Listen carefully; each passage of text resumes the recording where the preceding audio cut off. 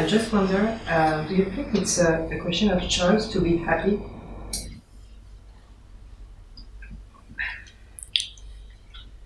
You see, both these words, choice and happiness, belong to the same domain. Whenever the mind says that it wants to make a choice, and it is always choosing, selecting something and rejecting something, opting for something and discarding something.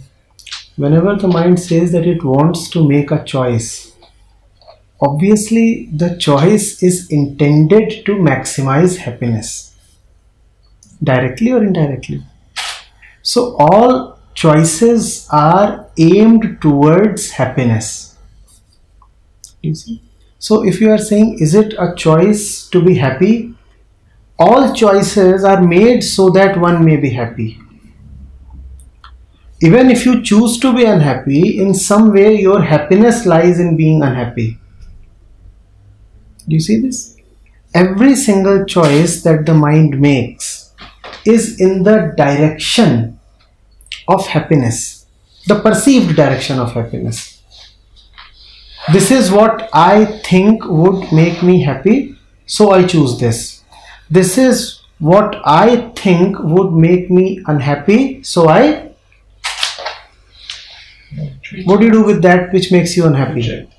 You reject it, right? So choice and happiness are in the same domain, and you see how closely they are together. You choose happiness. Alright? Yes. That is what the intention is, to choose happiness. But what is it that happens?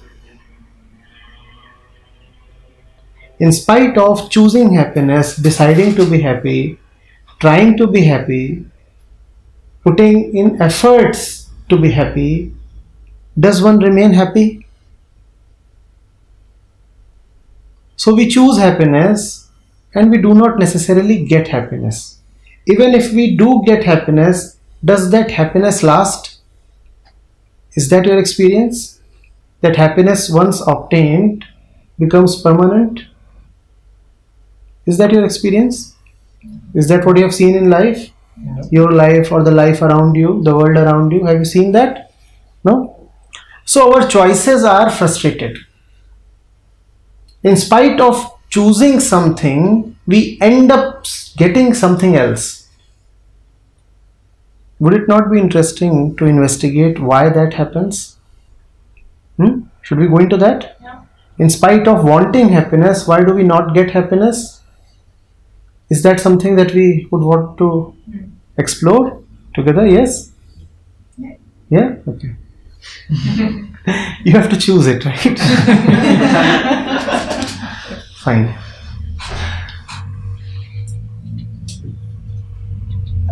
It's a very common example, but always useful because it tells us of something. Two students are awaiting their examination results. We all have gone through the education system, and some of us may have emerged from our education pretty recently. So, two students are awaiting their examination results, right? One is quite sure that she would pass. The other is uncertain and therefore tense. One sleeps well and soundly on the eve of the results. The next morning the results are going to be declared. One of them is sleeping soundly. The other one is anxious, worrying, thoughtful. What is she doing? Not able to sleep. Turning sides. Next morning, both of them go. The relaxed one, who anyway knew that she would pass, and the tense one, who is having a harrowing time wondering what the result might be. Both of them go and both of them discover that they have passed.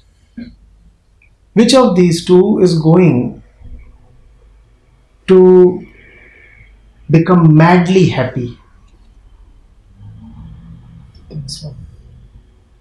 Which of these two will go crazy with happiness? Yes. One was sure she would pass. The other was highly uncertain. In fact, she was probably thinking that she won't. Now, both indeed do pass the examination. Which of them experiences greater happiness? The one who was tense. The one who was tense, right? For the same event, one experiences more happiness than the other, correct? We are investigating the nature of happiness. For the same happening, one mind experiences more happiness than the other, right? Which mind experiences more happiness? The mind that was tense, which means unhappy.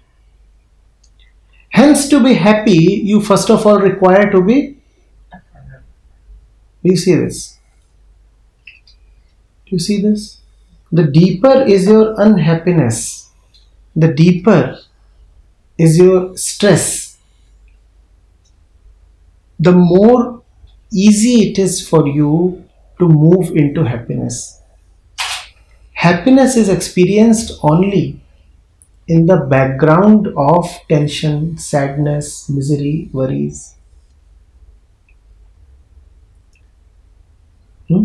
You have not eaten anything since the morning, let's say. You are empty, famished. And there is another one who is anyway getting a regular diet since the morning. Both of you get some good food in the evening. Which of the two is likely to binge? Gulp down food as if it were her last meal. Which of the two? There are two persons, one hungry, the other satisfied. Both of them are given a dish in the evening. Which of these two is going to feel happier eating the dish? Which of these two? The hungry one. Do you see how necessary it is to be unhappy before you can be happy? Which of these two wanted the happiness more desperately?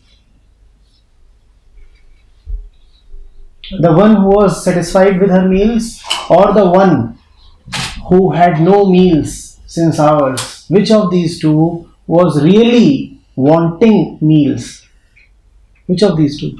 The one who has no meals. The one who has no meals. Do you see who wants happiness? Who wants happiness? The one who does not have happiness, the one who is sad.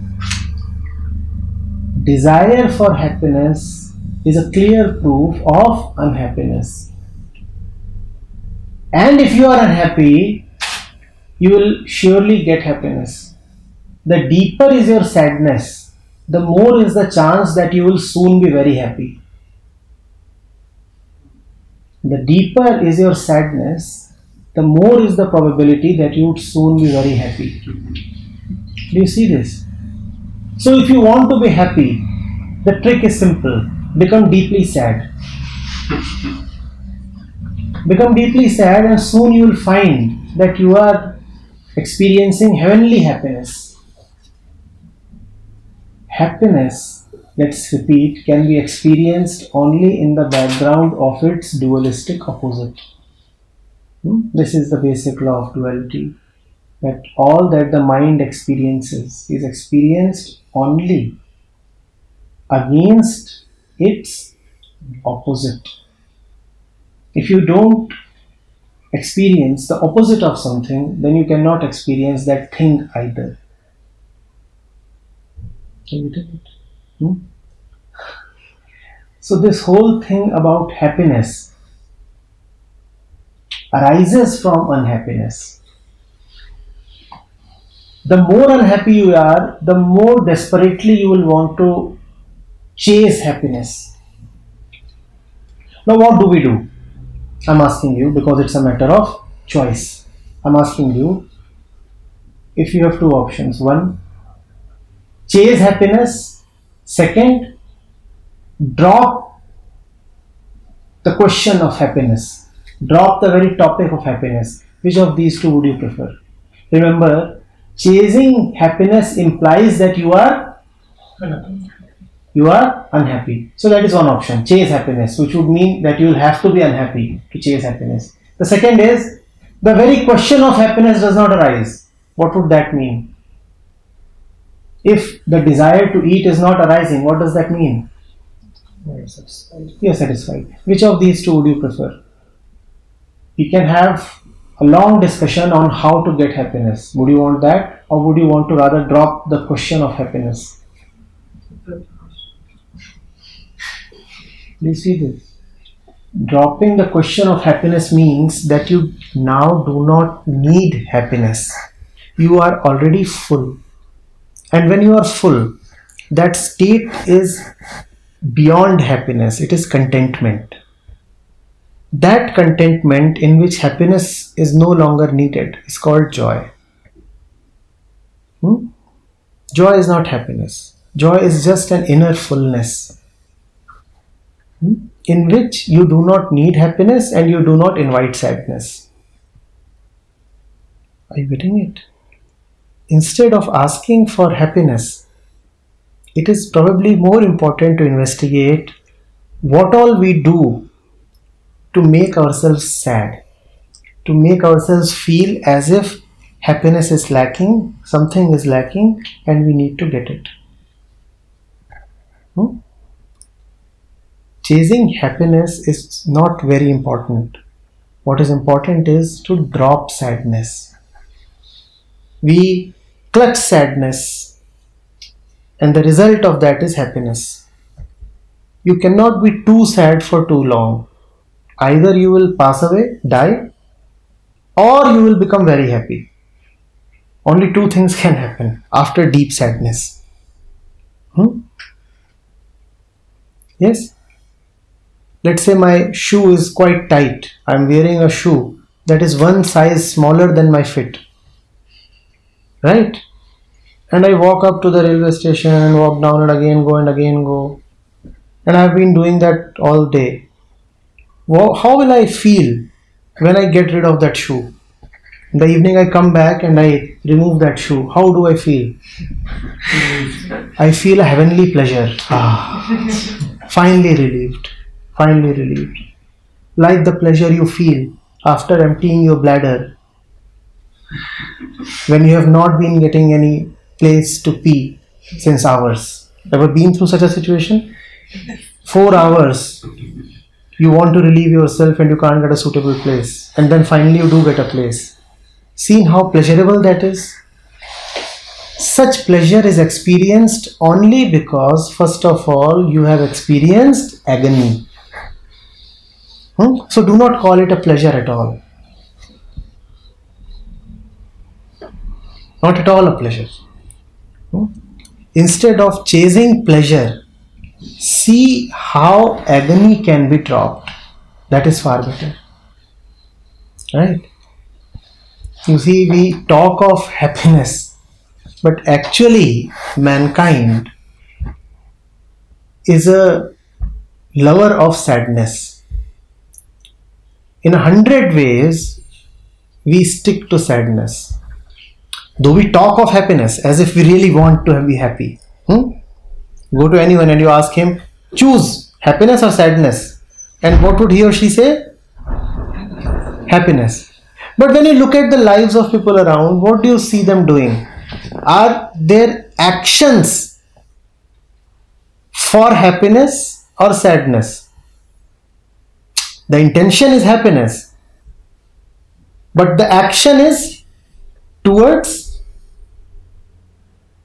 sadness. Yes, and that is because we are not watchful of our thoughts and actions. We do not see how we are contributing to our sadness. And once we are sad, then we say we want happiness. Yes, let's rather not be sad. Let's use this opportunity to reflect on what we do to retain our sadness. What is sadness? Sadness is a feeling that something is missing. What all do we do to reinforce that feeling that something is missing from life? Something is wrong with life. Yes?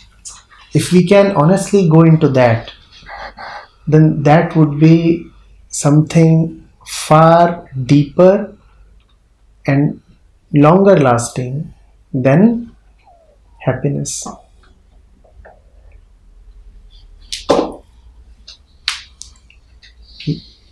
If we are not together, then you will ask, or you will just say that such and such things were not quite clear.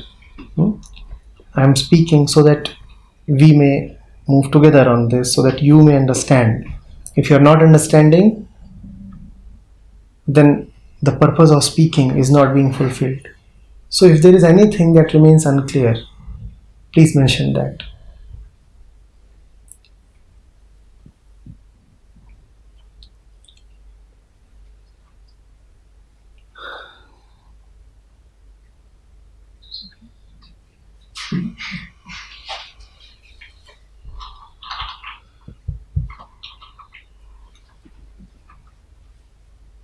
Is this clear? Gone deep enough? So why is that we hold on to that sadness? You see, we are born as limited beings. We just said that sadness is the feeling that something is missing from life. We are born as a limited body. The mind has limited thoughts. Whenever the mind experiences limitations, it feels obviously that what is outside those limits is missing. You see, I am this body. Anything outside of this body, I will perceive as missing. So, there is a beautiful jacket there, and here is the body. The body feels it is justified in saying that it is missing that because that is outside of the limits of the body. Similarly, the mind thinks, and all thought is limited. Immediately it feels it is missing something. It is our nature to not to stop before perfection. It is our nature to not to be settled with anything less than perfection. And given our limitations, our physical and mental limitations, it is obvious that perfection is not available to this limited organism. So you feel something is missing. Right? You might be tall, there are people who are taller. You might be beautiful, there are people who are apparently more beautiful. You may have a sharp intellect, there are people who have an even sharper intellect. You might be rich, there are people richer. Your car may be long, there are people who have jets. So wherever you are, there is always a limit, and beyond that limit is something that you don't have. So you feel it is missing. So the element that I am missing something is a direct product of being born. The moment you are born, it is guaranteed that you will feel that you are limited and hence deprived of something, missing something. It is the nature of the mind to miss. It is not your nature. Human beings have a very special ability, and that ability is to be able to know the mind. Had we just been the body, we would have been justified in saying that missing is our nature. Had we been just the mind, we would again have been justified in saying that missing is our nature. But we have a great power, and that power is the ability to watch the functioning of the mind, to know how the whole thing moves. The moment you see how the whole thing moves, you are not that thing. So now that thing may have a limitation, but you don't have a limitation because you are not that thing. To be able to know what is going on really in your mind and life is to be able to go beyond that happening. Are you getting it? We can know, we can realize what is going on. We can see that the poor old mind is playing its old game. The moment you see that, you are no more subjected to the limitations of the mind. Then you say, it's the mind's limitation, not mine. The body is tired, not me.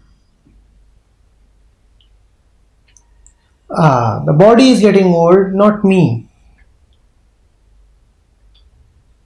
The mind is feeling anxious or possessive or jealous or afraid, not me.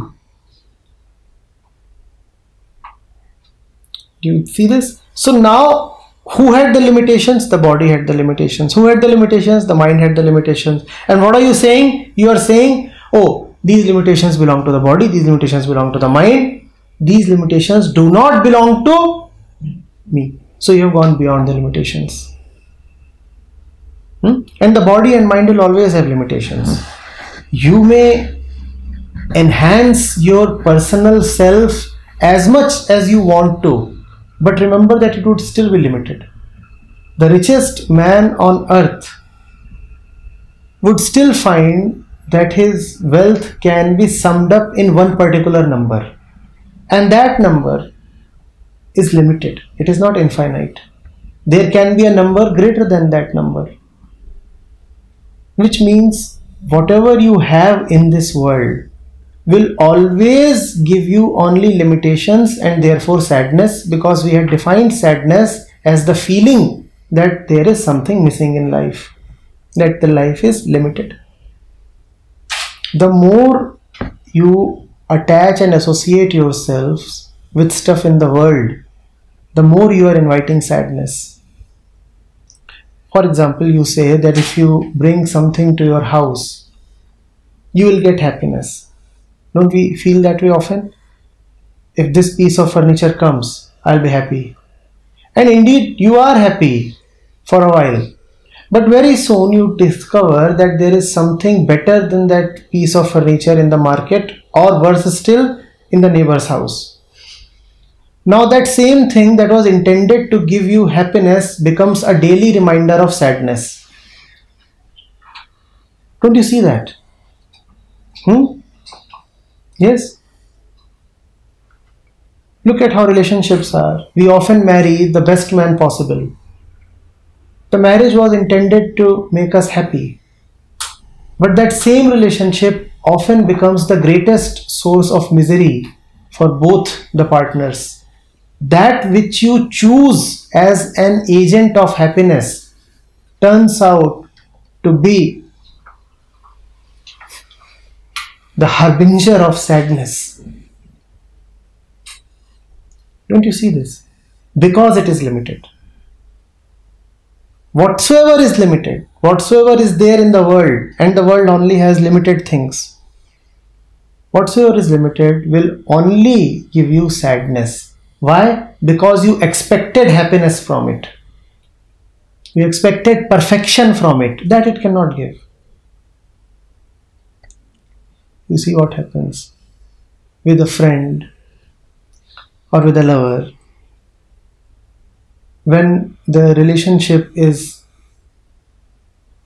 nascent, young, Hmm? Don't we expect and also find perfection in the heydays of a love affair? Does not the partner look almost like Mr. Right or Miss Perfection? Does he or does he not? And it seems that he will deliver the goods. This one is the right one. This one has all that would take to keep me happy. You have loaded that man or woman with unrealistic expectations. He belongs to the world, and everything in the world is limited. So that man or woman is also going to be limited. Your expectations will not be fulfilled, and then immediately your happiness will turn into sadness. Whatever you do for the sake of happiness ultimately makes you sad. That is how we keep inviting sadness. Hence, sadness. Stop wanting happiness. Because whatever you will think will make you happy will just end up making you sad. Drop this quest for happiness. You already have something more important and more precious than happiness. Each one of us here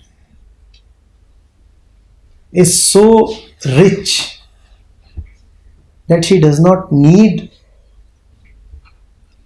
petty things like pleasure and happiness. It is in fact a disgrace, an insult if we ask for happiness. It would be like a billionaire asking for 100 euros. You are already a multi-billionaire. Now why do you want some petty stuff? Why are you wasting yourself begging for small ticket items like happiness? You are so big, you must ask for something equally big. Why are you asking for little things? And not only are you asking for little things, when you don't get those things, you behave as if you have lost something great. Imagine a billionaire crying because he has lost 2 euros. That's what the condition of mankind is. The fellow is yelping loudly, tears and wails. And you ask him, what has happened? I lost 10 euros. How much do you have? 2000 billion. And he feels he has lost a fortune. That's our condition. So many multi-billionaires sitting here and asking for, sir, how do we earn 10 euros? You really want that?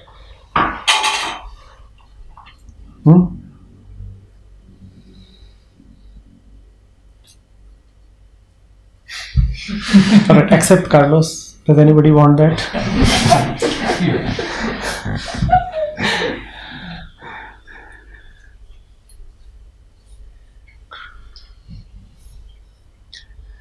The truth is, not even Carlos wants that. Right? None of us wants. We all are one.